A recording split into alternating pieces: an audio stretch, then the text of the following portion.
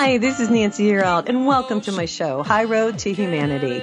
In every episode, I tell you powerful true stories filled with great wisdom that you can use in your own life as you strive for a higher road to travel. My featured guests will have their own unique stories to tell that enlighten your mind and your soul. So kick back, relax, and learn the secret to success when you take the high road. First touch, strong connection. Hi, this is Nancy Yearout, and welcome to High Road to Humanity. And I'm so glad we have a wonderful guest here today. John Hogue is back with us, and I'm so excited. He's going to tell us what's happening with humanity and what's going on and bring us up to date. But before I bring John on, let me just a couple things. First of all, remember to subscribe to my channel. It actually helps me. So if you remember to subscribe, that would be great. Also, if you want a psychic reading from me, go to my website, nancyyearout.com, and you can just click on my calendar and pick out a date and time for yourself, okay? So the first thing we're going to start out with today, which is something we're going to talk about, is the American West is drying out. And I don't know if you guys can tell, but it's hot. I'm in New Mexico, and it is hot. And it says things are going to get ugly. Now, here's a little bit about what's happening. It says restrictions. States like Arizona and Nevada are almost guaranteed to have their water allotment from the Colorado River cut back, which through a complicated drought contingency tier system agreed by states in 2019 will affect farmers first. So, but the warning signs are there for urban areas and surrounding states to conserve and evolve. Now, it says in the San Francisco Bay Area, served by a different water system, residents are being asked to reduce water usage by 15%. Compared to 2019. Now listen to this. Houseboats were removed from the state's second largest reservoir because the water level fell so low. So this is a real situation, and we're going to talk about this today on the High Road. But before I bring John on, let me give you a little information about John Hogue. He's an author, of over 1,200 articles, 50 published books spanning 22 languages. He's predicted the winner of every U.S. presidential election by popular vote since 1968, giving him a remarkable 13-0 batting average. Hogue is a world-renowned expert on the prophecies of Nostradamus and other prophetic traditions. I'm just so glad you're here today. Welcome to High Road to Humanity. Thanks for having me, Nancy. Oh, I'm so happy you're here. And let me get us both on here, if I can. I love Zoom, you know. I've got to figure it out here for a second. Hold on one second, and let us get us both on here. There we go. All right, welcome. Yes, you're so happy to tell us about these things that are going on. So talk to us. What's happening with the drought? Well, I have been seeing this coming since 1973, when I was a junior in high school. Seriously? Yeah, I've been seeing this coming. It all happened when I went to see Soylent Green, the movie. Oh, God, I remember Soylent Green. And it was an unusual situation because my friend Jim Oot and I were sitting in the front row because it was very crowded. And for some reason, the people working in the theater had not cleaned any of the trash or soda pop, so the carpet was gooey, and it looked like a cyclorama into the movie. The trash went right up to the movie picture, and it was like we were literally part of New York in the year 2022, population 60 million. Everything's hot. The climate is going towards the warm, and basically people are running out of food. So this new Soylent Green product is actually made of people. Once they die, and a lot of them go to death temples if they're old. I know. I've seen it. Yeah, and it had Charlton Heston in it, one of his best roles, with his best friend, Edward G. Robinson. They were very close friends. And Edward G. was dying. He was dying. In fact, he died 2 weeks after that scene was made, where he's in. And, you know, the way the movie went, it was like everything's in orange and gray and crowded and this corrupted. But suddenly at the end of the movie, he's got this sense around film in 3D all around him with the Beethoven dum dum bum bum ba dum bum ba da da da da, and then Peer Gynt too, and suddenly it's like you're seeing flowers and green, and it's such a powerful shock because you've been so immersed into this dystopian, overpopulated, polluted, globally warmed world. Mm-hmm. And he's sitting there, and he's somehow Dick Van Patten was also playing a bit role in that, and he opened up the dial and he could see the screen. He could see his friend. That was forbidden, but he said, "I'm going to knock you down if you don't." And so Robinson is saying, "Glad you could come. Isn't it beautiful?" And like Charlton Heston was like crying, and he says, "Yes, I didn't know." Because he was always like, yeah, the old man always talking about the good old days. And then, of course, he then goes on to follow his body, because he's a policeman, into the Soylent Green Company, where he watches it being turned into Soylent Green. Mm-hmm. And so the arts have always been a trigger for me in my prophetic work. It was completely unexpected that suddenly I realized, oh my God, this is going to happen. This is a potential future. So you felt that when you were watching the movie? You felt that, right? I did. Wow. And what I came home with was something interesting, because I always try to verify things. I looked at the movie again, but for years I thought the movie was set in 2030.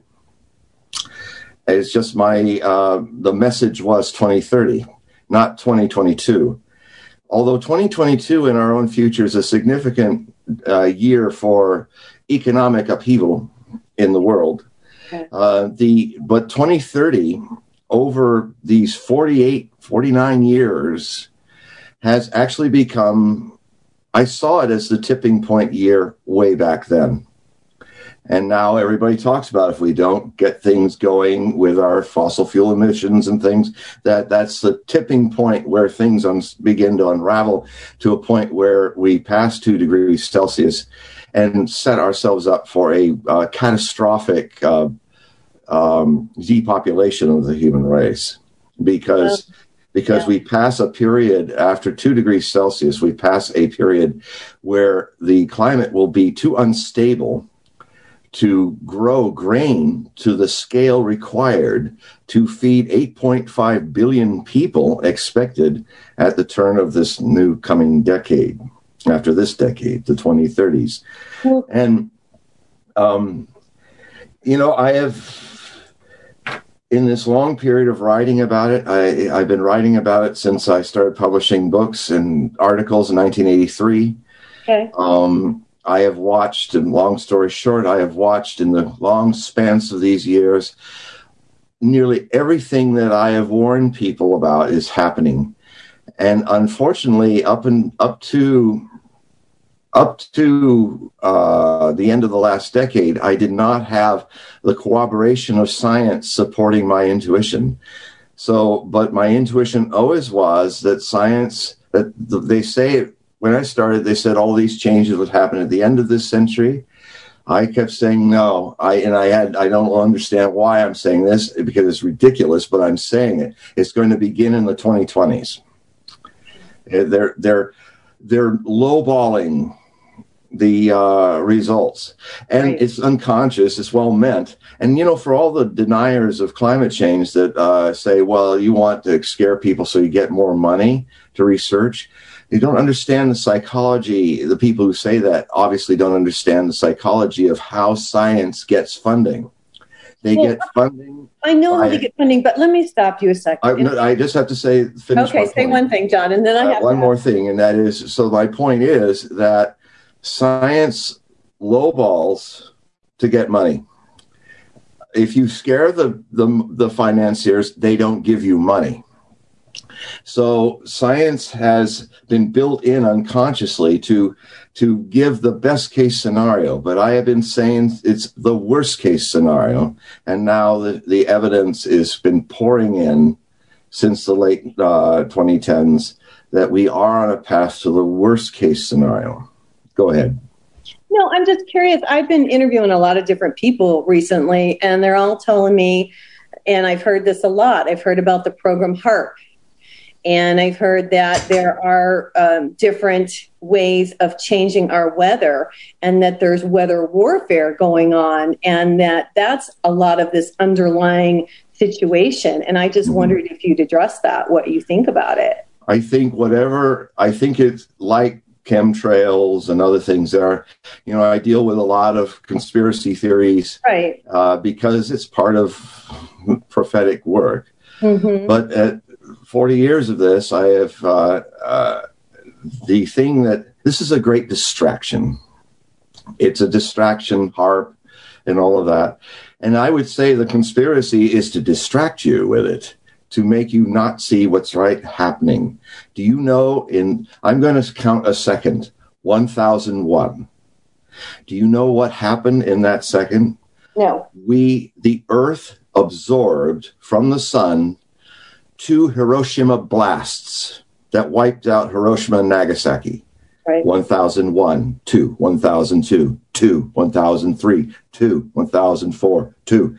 That's what's really happening, is that the heating of the planet is stored mostly in the oceans, and we're looking at something of the level of 500,000 Hiroshima blasts of heat that's being contained in the system.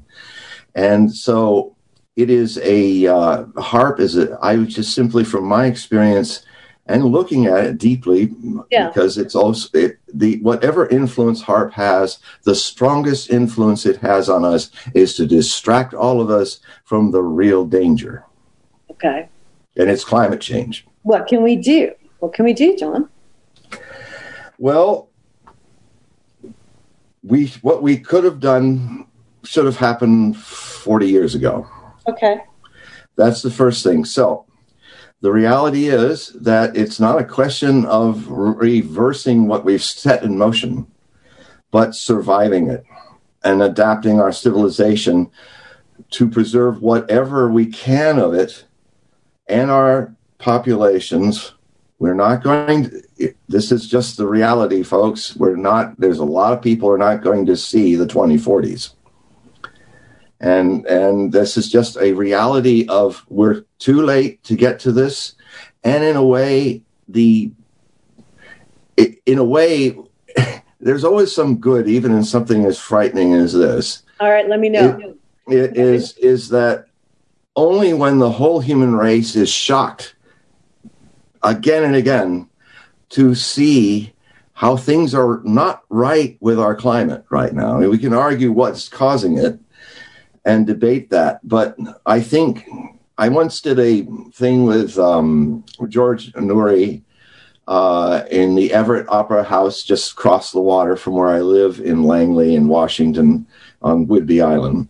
And we're doing another one, I think, on the 25th Saturday of September, where it's just a live show. It's not actually coast to coast. It's just a live show.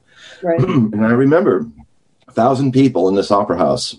I could hear in the green room somebody who was doing the whole climate change denial thing. And so George asked, and I heard it on the intercom, well, how many of you, raise your hand if you believe that there is climate change? Or they applauded. So there's a little bit, about a third of the audience, it sounded like. Yeah. How many of you believe that climate change is a hoax? A big storm of applause.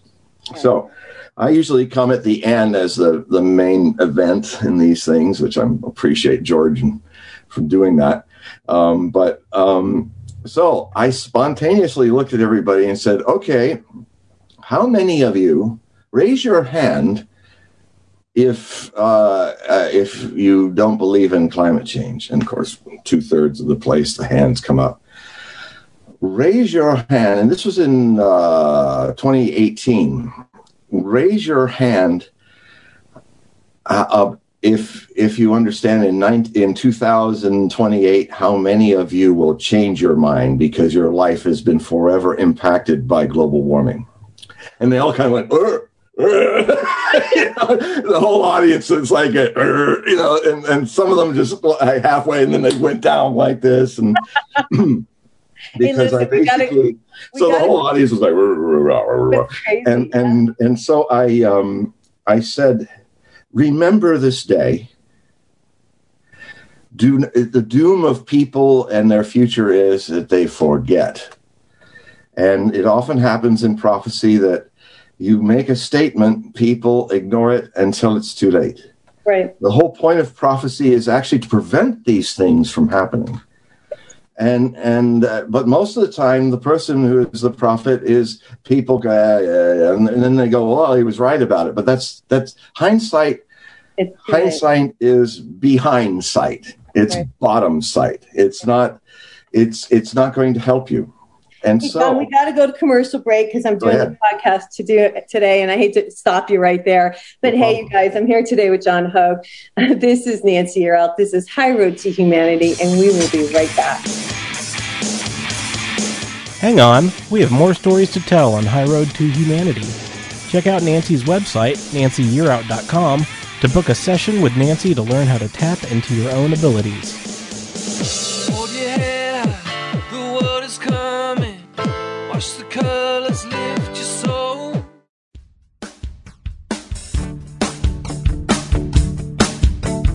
Have you ever been in a situation where you needed a miracle? I think most of us probably have. Whether it's a financial emergency, health crisis, or some other serious situation, most of us know the feeling of helplessness and even hopelessness.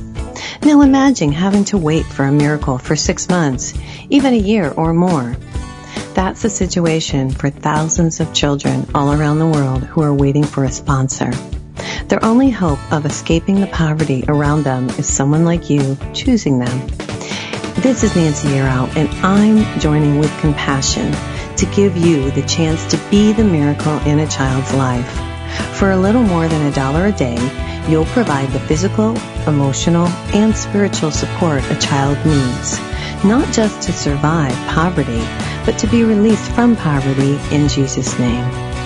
Don't make a child wait one day longer for their miracle. You can find out more or sponsor a child right now. Just go to my website, nancyyearout.com. That's www.nancyyearout.com.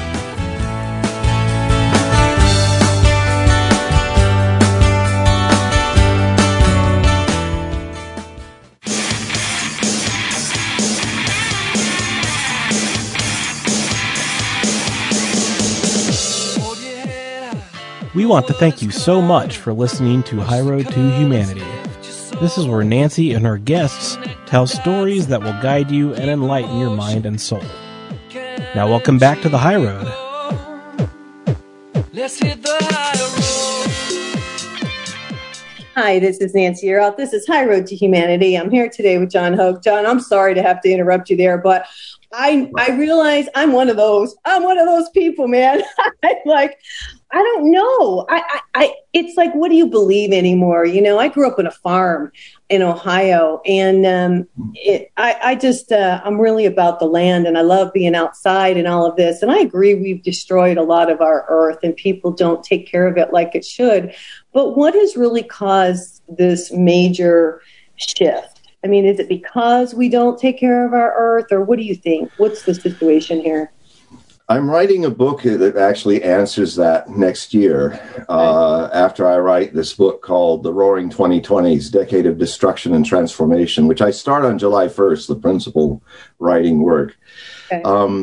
The book that I will be writing the following year is called Climate Crisis Prophecies. And it's something I've prepared for 35 years, collecting not only the forecasts of prophets from all times, concerning and all corners of the world concerning what climate change related rising oceans. They were seeing them even back in biblical times, that oceans would slowly rise, that tremendous superstorms, great unceasing droughts that, as Nostradamus called it in one of his, it would happen on the latitude 48 across the northern hemisphere, he said, from the fire in the sky, which is the sun. Fish boiled hectic in dry lake beds in southwest France. This looks exactly like what happened in the last major drought period back in 2012 in the Midwestern area. Remember how there were like desiccated fish and dried lake beds in Texas? Mm-hmm. Well, now it's heading more farther west in California, Lake Oroville you were talking about.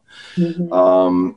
And we could very well be seeing a situation where there simply is no water, no measurable rain in California and places like that. That'll be a big shock. 40 million people, the 5th largest economy on the planet, the state of California. Mm-hmm. The thing is that this is a slow train wreck.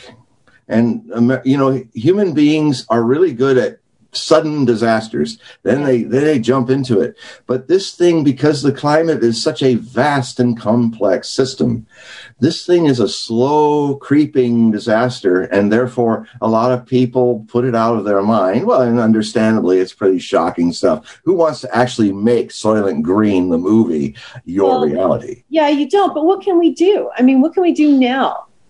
Well, this is where I have to also hit the green revolution folks. The problem is that right now, the people who are trying to fix this problem have no idea what they need to do. They think they do. I mean, and for those who criticize it, for instance, Michael Moore produced a movie that's called The Planet of the Humans. And it has been banned, shadow banned, deplatformed. It's free. If you can find it online, watch it before it goes off again, because it basically came to the same conclusions I have been coming on my own for the last 40 years, is that, we have one half of the nation who is denying it's happening. The ones who don't deny it's happening are in a Pollyanna world view where they think they can create electric cars and windmills. Well, yeah, and all that's a positive. I've always thought of that as a positive. It is a positive, but it's not, and that's the thing. It's not. No, it's not about not enough. It's just simply. I'll give you an example. Okay. To create all the solar panels that you need to get solar panel electricity, the amount of rare earths and metals and things that are used to do that, to put the whole world under solar, they went in the movie about how you produce that industrially. Your carbon footprint to make everything electric will be bigger, and we'll use a lot of fossil fuels to do it. What I'm saying, and I will look at it all, the inventions and things that are happening, we literally have to completely go back to the drawing board, realize that we made a mistake, and start by finding completely new energy systems. So how do we go about that? One of the things I've tracked for 40 years is an interesting tale of how people who have created, we've heard of them creating things that are, if the economy would have allowed their inventions to be in, of course they would be no. Right. The stories of these people, I knew a story of a guy who had this little aerial thing he could do. He could turn lights on and off with it. There's the man who made the car that could run on water. There are some very interesting developments happening that could break through with fusion right now. Right. I mean, the Chinese had actually a fusion-sustained plasma jet for 110 or 120 seconds, which is amazing because mostly it's 2 or 3, sustaining like a tremendous amount of heat. So I'm going to bring that forth in the Climate Crisis book, all the things that that we have to do that literally have to simply say we need to actually make cold fusion work. We need to make, if we're going to do something big, we should go into space at the Lagrange points around the orbit of the moon, where if you put something there, it just holds it there. It won't float off, and create vast solar panel farms. And then in each bare area of the deserts of the world, create a system where you can microwave that energy down and then connect it to the rest of the grid. I mean, that's one other possibility. Interesting. We have to really think radically and out of the box. We have to, as a world, do two things. See this as like the moon race.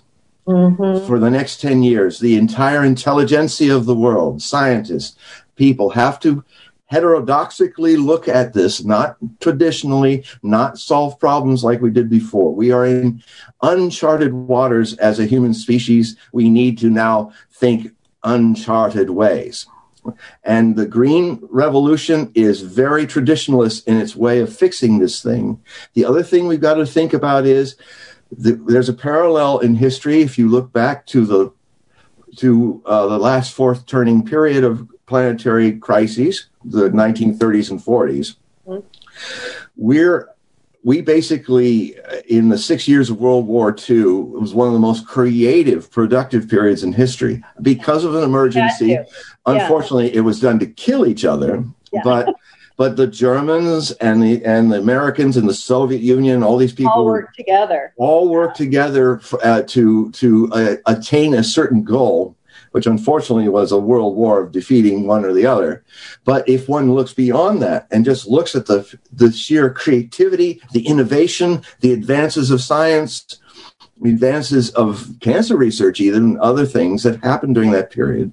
And then if you look at that also in the way that happened in the lunar race between Russia and America, that so many of the things we take for granted, cell phones, other things, fire retardant fire suits from the space suits that they were creating, and millions of other things. When people say we dumped billions of dollars on the moon, no. We didn't dump any $1 billion on the moon. We innovated. Our technology is advanced because of what happened in those 10 years. Right. So something a little more akin to that. Yes.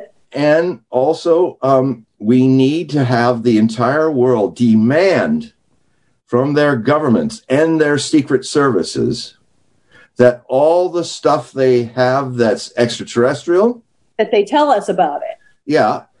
That now the people of this country need to demand to the point of shutting down the CIA and NSA that you now deliver up those wonder things or prove that they're not there. Right. Because if we can create a whole new electromagnetic gravity well kind of technology, then we are literally taking a jump. The formula is this. If we take the industry we have to create the clean industry we want, we will create enough fossil fuel and pollution and a loss of rare minerals, which we cannot sustain. So we have to find some other way to make batteries work. Not using lithium. We'll dig that all up in about 10 years. Mm-hmm. So it's got to be something that jumps beyond that. So it's a question of, hey, we didn't know how to land on the moon. So we all sat around in Moscow and Washington and started to think of ways to make that happen. Good. And we had to think, we had to adapt. Yeah, but John, here's the problem. I'm going to stop you here. Here's the whole problem with this whole thing. It sounds really great if everybody would get together and start to use some of the knowledge that we do have. But all this knowledge has been pushed back for money.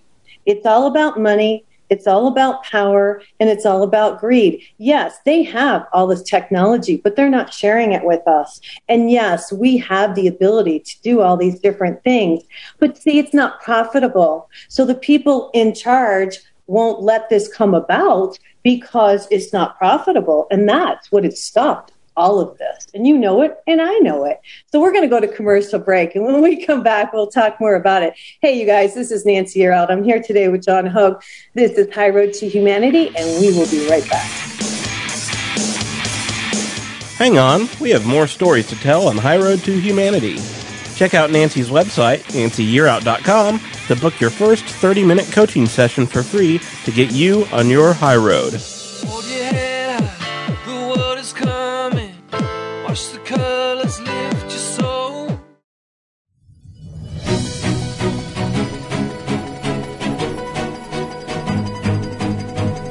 Do you struggle with knowing the right food for your lifestyle? Is there really a one right way to eat?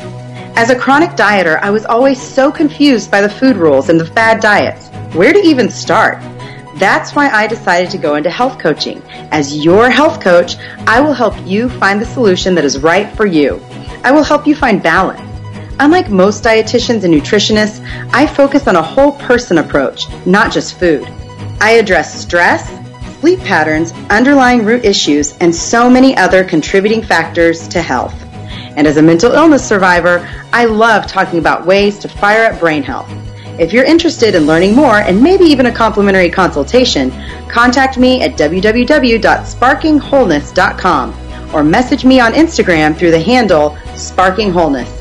And now let's get back to the show.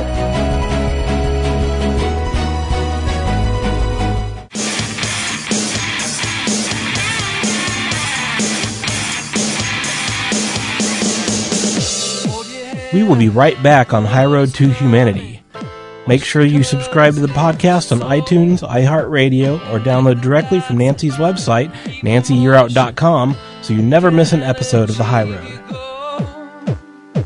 Let's hit the high road. Hi, this is Nancy Yearout. This is High Road to Humanity, and I'm here today with John Hogue, and we're talking about climate change and what's going on in our world right now. John, like I said, people don't want to let this stuff come out because it's not profitable. It's that's the problem here, unfortunately. It is. And what you said is absolutely correct. I know. This is what we're up against. I know. This is what we're up against is a program, human race program to extinct itself. Mm-hmm. We have chosen, we have the potential to be Buddhas, to be Christ conscious. Yeah. But what society wants is bark beetles. It wants people to be consuming bark beetles and to not worry about work in the future and what has to change and just be comfortable eating all the trees and hoping God will save us and some Messiah bark beetle is going to come down and deliver us from our sins and magically make the trees that we've consumed come back. But then the lightning bolt hits, the forest fire burns, and all the bark beetles die. And that is why it gets back to another point I said earlier about shocks. Also about the scenario of World War II. There were a lot of people like me warning about, even Nostradamus scholars like Edouard Fontbrun, that predated me, that were very clearly seeing Hitler and the war in Nostradamus coming, and they were considered defeatist traitors. Right. I mean, he actually understood that one of these prophecies about the great dug fortress on the eastern frontier of France that's dissected in 15 places by water, he did what I did. He checked the Maginot Line, the big fortress line that was supposed to keep the Germans out. Okay. And it's exactly dissected by 15 rivers. And so he said, this is the Maginot Line, and it seems like Nostradamus, our compatriot from the 1600s, is saying the Germans are going to come right through and defeat us. And rather than go, oh, wow, well, what do we do? They went, oh, shut this man up. We don't want to hear that. And then it happened. In fact, Nostradamus said that the great empire would fall through the forest of the Ardennes. He actually named the forest. Wow. And it was two empires. It was the colonial empire of France in 1940, and then also through the Ardennes, it was the Nazi empire in late 44, 45. And the quatrain is numbered Century 5, Quatrain 45. Oh, now, the fifth month was the European theater operations ended in May, the fifth month of 1945. And so it's there. I'm a champion of actually bringing out the people who did see things before they were hindsight, all through history with Nostradamus. Mm-hmm. And I'm one of them. Mm-hmm. And it's we're a small group for the last 4.6 centuries, but we're saying to you all, you can change this rather than just understand the blow, as Hermes Trismegistus would say about prophecy. At least that's good. You understand how this happened. Well, what does Nostradamus say about now? What's he say about what's going to happen right now? Well, what I'm seeing is that the world, because of like what you eloquently stated, the disempowerment of the human race who grovel at the feet of their so-called democracies and so-called totalitarian states and every kind of political persuasion in between, that they we're like docile bark beetles. Oh, well, we can't do anything about it. Not all of us, John. Not all of us are. But not enough. And that is my point coming here. In a way, this is the good that's coming about the shocks, about the fact that you're sweltering in heat right now. It's overtaking the Western United States. It's even getting hot unseasonably up here. That we are now entering a decade where people will be forced to look at the fact by the end of this decade that our future is at risk. That we may not have a future. And that will, because it's going to get much worse than you've ever seen yet in the next 10 years, that the good side of that is it's a wake up! Up in the face, right. Yeah. And so, it's like that. Whoa, and we're all getting slapped in the face with it. And so it's just like remember what happened in Pearl Harbor? Yeah, America was just kind of sleepy about the coming war. Yeah. Roosevelt could not get the isolationists to see we had to get into the war. Then suddenly Pearl Harbor happened. And overnight, literally this immovable political movement of isolationism, first thing they did, right after that, the head of it said, what can we do? And it was all done. It's like it never happened. Well, and that's like 9/11. So the sleeping giant of human intelligence needs a good slap across the face. And then so I am hopeful that as things get worse and sooner than expected, that may give the human race a fighting chance. A lot of the politics, a lot of the leadership hierarchies will be upended. Also, I've got to add the astrology for this time is similar to what happened in the American and French Revolution. And so we are entering a time of rebellion and revolution. So a lot of these systems, for instance, in another year or so, the economic system is going to collapse, and that is going to completely undermine a lot of the power circles, the central banks and all of that, and the political elites. And there's going to be revolution. So that will change things when all that happens. It potentially can. But, Mother Nature is just going to, you're not hearing that I'm sick and feverish? I'll just wail on you until you do. And the reality is that we will also be facing the fact that we are too late to this party to save a lot of the human race. And we're not in a conservation or turning back to the balance of nature. We've baked into the system already for the next 1,000 years, a much warmer world. And this human race built its civilization for the last 10,000 years or so in a very quiet, modest climate period between ice ages. Now we are heading to a world that cannot sustain 8.5 billion people, more like less than 1 billion. And that is just a reality. So we have the kind of deep impact scenario. Now, this is another important thing to think. When you realize that we're actually going to get hit by something, for instance, in the movie Deep Impact, how basically the human race had to reconcile that. And a lot of things that happen when the whole world is faced with the fact that our future is in peril. A lot of the trivial things that we think are so important in our life are going to fall us away, because it's like, yeah, I hate my neighbors, but I need my neighbor to work with me. Otherwise, right. We're both dead. Yes, there you go. Isn't that interesting? Yeah. Isn't that interesting? And so, and actually, Extinction Rebellion is one movement that understands this.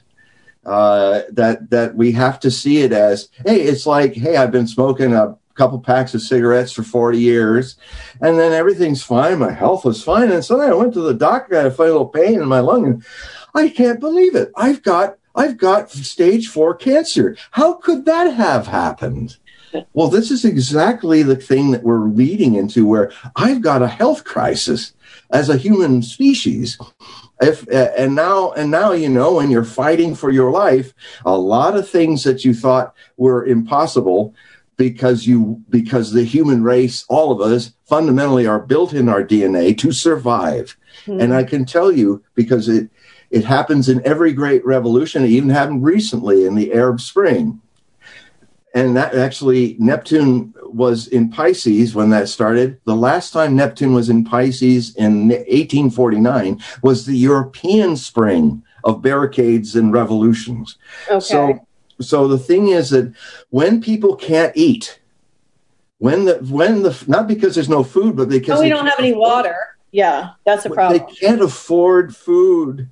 If suddenly your 40% of what you earn every day is going just to put a meager portion of food to your family, you watch. These are the things that trigger major revolutions. People to loss of food, people get on the streets, loss of jobs. And I don't care how big the Washington and the government and I don't care how big you think those folks are, folks. The pitchforks are coming. Yes. Hey, I want to interject here real quick on something. Okay. As you're talking, I'm thinking about this, and I'm thinking about the COVID. I don't want to get into a whole darn thing about it, but I just want to know your opinion. I feel intuitively it was done to reduce the population. That's what I think.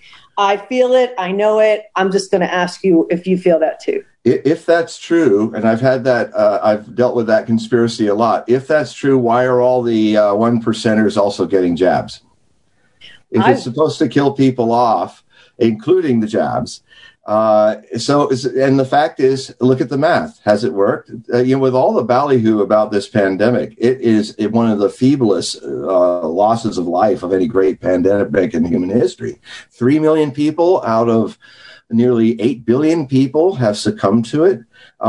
This is a little more like a glorified, sustained bad flu season. Yes. And so first off, the perspective is completely wrong in the news about this. Yes. Secondly, I'm finishing a book, my 51st book, called Nostradamus, Coronavirus, and the Pandemic Prophecies, where I look at, how did the famous plague doctor of the 16th century look at plagues, and what does he see for our future? He actually, I don't usually do this. I'm very hard on, finding what people want to find in Nostradamus because of the obscurity. But with my knowledge of the 16th century French from 40 years and all, I have seen some remarkable in the clear statements about COVID disease, and that it's sourced from man-made accidents. And but when I was writing it in May and March, I was just looking at this intuitively. So in the book, I have those statements, and then I insert from now, because I had to do a hiatus. I had to put the book aside for a year to do a book on the presidential predictions and astrology of the 4 people who could be president: Pence, Trump, Biden, Harris. Right. And so that kicked it out. So now I'm finally coming back to it. Now I've got actionable intelligence, data, sources that proves that definitely the fingers pointing at this being a gain of function mistake in the Wuhan lab, which frankly, America has been much involved in the Wuhan lab doing it since 2014. So all this finger pointing at China only, it's a Sino-American plague. It's a combo. Yeah. Hey, we got to go to commercial break. Yes, and we'll talk about more of that when we come back. Hey, you guys, I'm here today with John Hogue. This is Nancy Yearout. This is High Road to Humanity, and we will be right back. Hang on, we have more stories to tell on High Road to Humanity. Check out Nancy's website, nancyyearout.com, to book your first 30 minutes coaching session for free to get you on your high road. The world is coming. Watch the colors lift your soul. Do you feel like something is missing in your life? Do you feel lost or alone? Do the things you buy for yourself lose their luster quickly? Are you searching for fulfillment within your heart and soul? What if you were given the ability to change your life for the better, to create what you want for yourself? What if I told you you have the ability to tap into the universal energy to design the life you desire? This was my discovery many years ago. As a businesswoman and a single mom, I had no choice but to pay attention to what the universe was revealing to me, and I learned how to use it for my benefit. When you wake up and pay attention to the messages that the universe is showing you, your life will change for the better. Because we all hold the ability to tap into the universal energy to enhance our love life, our career, our finances, anything you wish. This energy was created for our use, and it's free. Now, I'm excited to share this information with you in my book, Wake Up, The Universe is Speaking to You. It's available to you on my website at www.nancyyearout.com. That's NancyYearout.com, Barnes & Noble, and Amazon. And thanks for picking up my book. And may the energy of the universe bless you.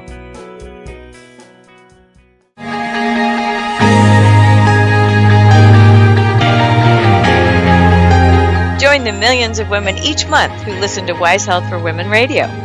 Women are pressed daily to give more, learn more, and be more, often at the expense of mind, body, or spirit. Join us for revitalizing conversations on fresh ways to view your limited time, encouraging new, healthier perspectives. You provide a special spark to those around you, and you manage many roles: entrepreneur, mom, wife, coach, friend, daughter, and more. Here's a great way to inspire and nurture you. On Wise Health for Women Radio, host Linda Crater and her amazing guests share how to move toward your wishes and dreams and find what is possible in your busy life. If not today, then when? Take steps to flourish over 40. Join us on Wise Health for Women Radio, Tuesdays at 11 a.m. Eastern Time, on iTunes, and more at wisehealthforwomenradio.com, helping women thrive.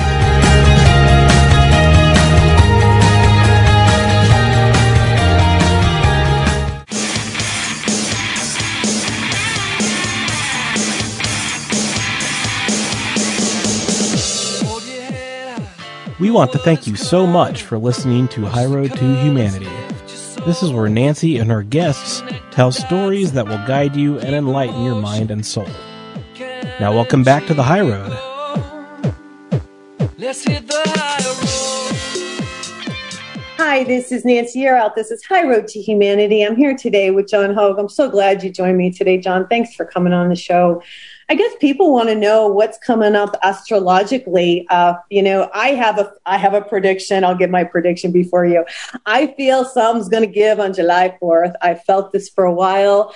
I think something major is going to happen. That's it. That's all I'm going to say. I'm kind of preparing. I think there might be a blackout. So I'm just kind of preparing a little bit. What do you think about all this stuff? Well, there is one blackout certainly planned, and it's actually the Black Lives Matter is going to do a blackout. They call it a blackout, using black as a racial identity situation, where they're going to black out of paying for anything online to make an economic impact. Now, this happened in 2020 on the 4th of July as well.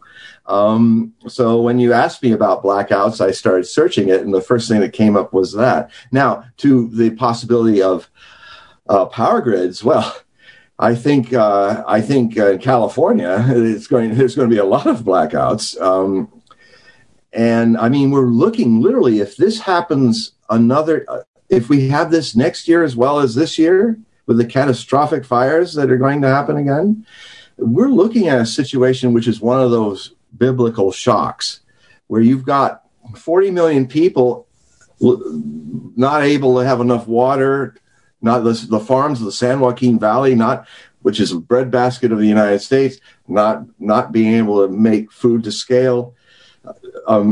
This would be one of those hidden blessings in a horrible situation that something's wrong and we got to think out of the box if we survive this. So, but the most important thing about the astrology of this year, last year we were there. It's an unusual thing where an astrological aspect defines throughout a year of what it's going to be. Last year in 2020, it was the Jupiter-Saturn conjunction. And it was basically, long story short, everybody shut down. Yep. Everybody closed down. Everybody be sequestered. And everybody look the other way if there's some weird stuff going on with the voting system. Yeah, I don't want to know. Everyone play ostrich. Oh my God. And with all the there's a lot of things going on. And I'm still moving to have an audit of the entire election. I agree with you. To really, for all sides, to know to what extent this thing is screwed up. Because you see, here's the quick thing. The voter fraud was made legal by changing the rules in September of 2020 so that there was all the restrictions, all the ways that you could corroborate that it was really you was taken away in 26 states, blue and red. So it's a big problem, but to stay on the point. So everybody shut down, everybody look away. There's nothing going on here. That was last year. This year we have Saturn now in a year-long tarrying with a square it's in Aquarius. Okay. So it's in the revolution, humanitarian, innovative sign, but its ruler, Uranus, is in its fall, in its detriment, like the most negative place it can be, in Taurus. And so you literally have revolution and innovation turned on its head. It's turned on itself. So it's a real stress point this year of the powers that be that we were talking about, having the power to suppress revolution, free speech, deplatform people. And so it is very much being fed by this oligarchic tyranny of 5 oligarchs in the West Coast who have decided to be a collective Joseph Stalin of the commons, which has been privatized. So that these men, which have no legal powers, are literally dictating, silencing a former president, all of this. This is a power takeover and it's classic. And when corporations take over governments, they call it fascism. And that's what you feel? Well, I've been warning that the 2020s would start with fascism in the United States, corporate fascism, and it's here. I've been saying that and writing about that for 35 years. Okay. And so the thing is, this square returns last year's everybody shut down to everybody shut up. We are in power. Oh no, you need to all now identify with our identity politics.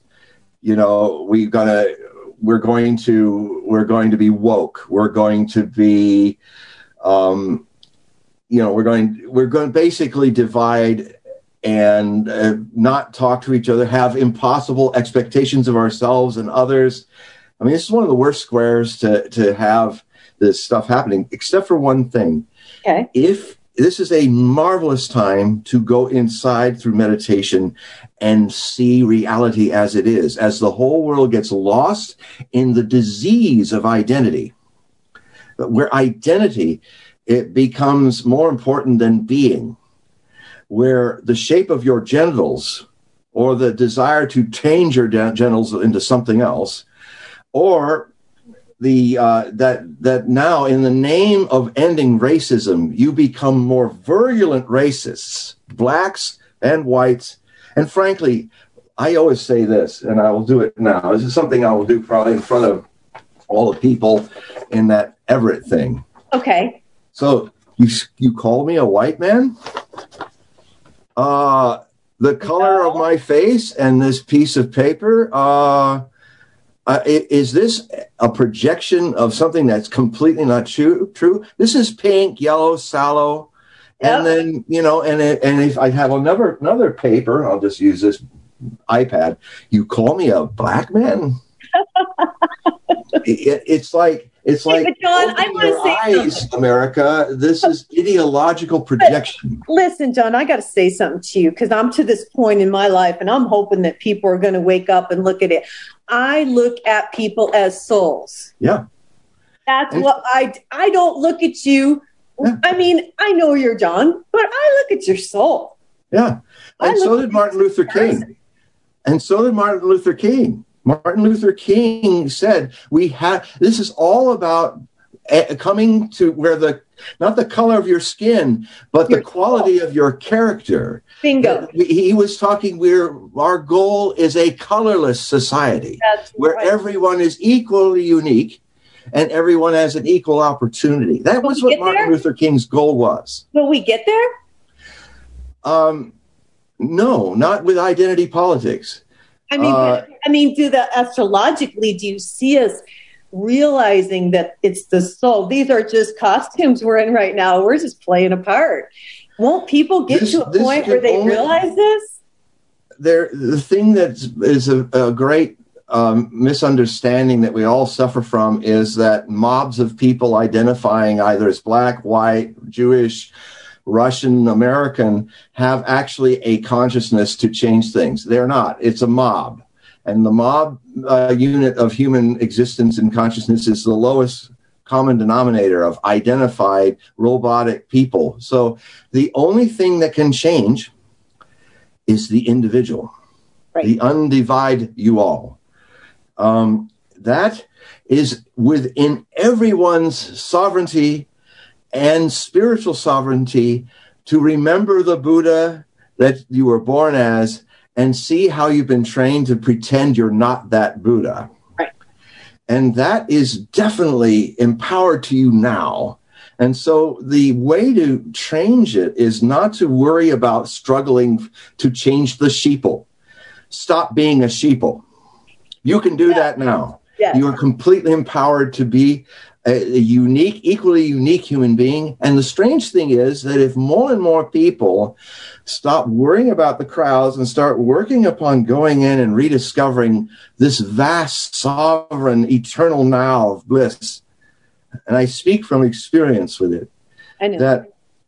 So consciousness is the only way out, and it's only you, not the crowd, that can do it now. And if enough people understand that, and we have a media that can make that paradox understood now, then if millions or billions of people start working on themselves as individuals, not as a collective, right, the possibility of personal sovereignty, which is the very theme of the Aquarian Age. Piscean Age was about centralizing, feudalizing people. Right. The Aquarian Age, which is beginning its first major travail of birth in the 2020s and 2030s, is about decentralizing the world, the end of nations, and the idea of, as nationalism dies, personal sovereignty, the nation of me, the nation of you, will ultimately in 150 years be where we're at when we're really deep in the Aquarian Age and out of this Piscean Age twilight zone. But it will happen. I think it will. Don't you? The future is not yet. The present is the only real place to live. If you live in the present, it can happen. It can happen right now. The golden age is your very nature. It has been that way always, even in the ancient times to now and the potential times in the future.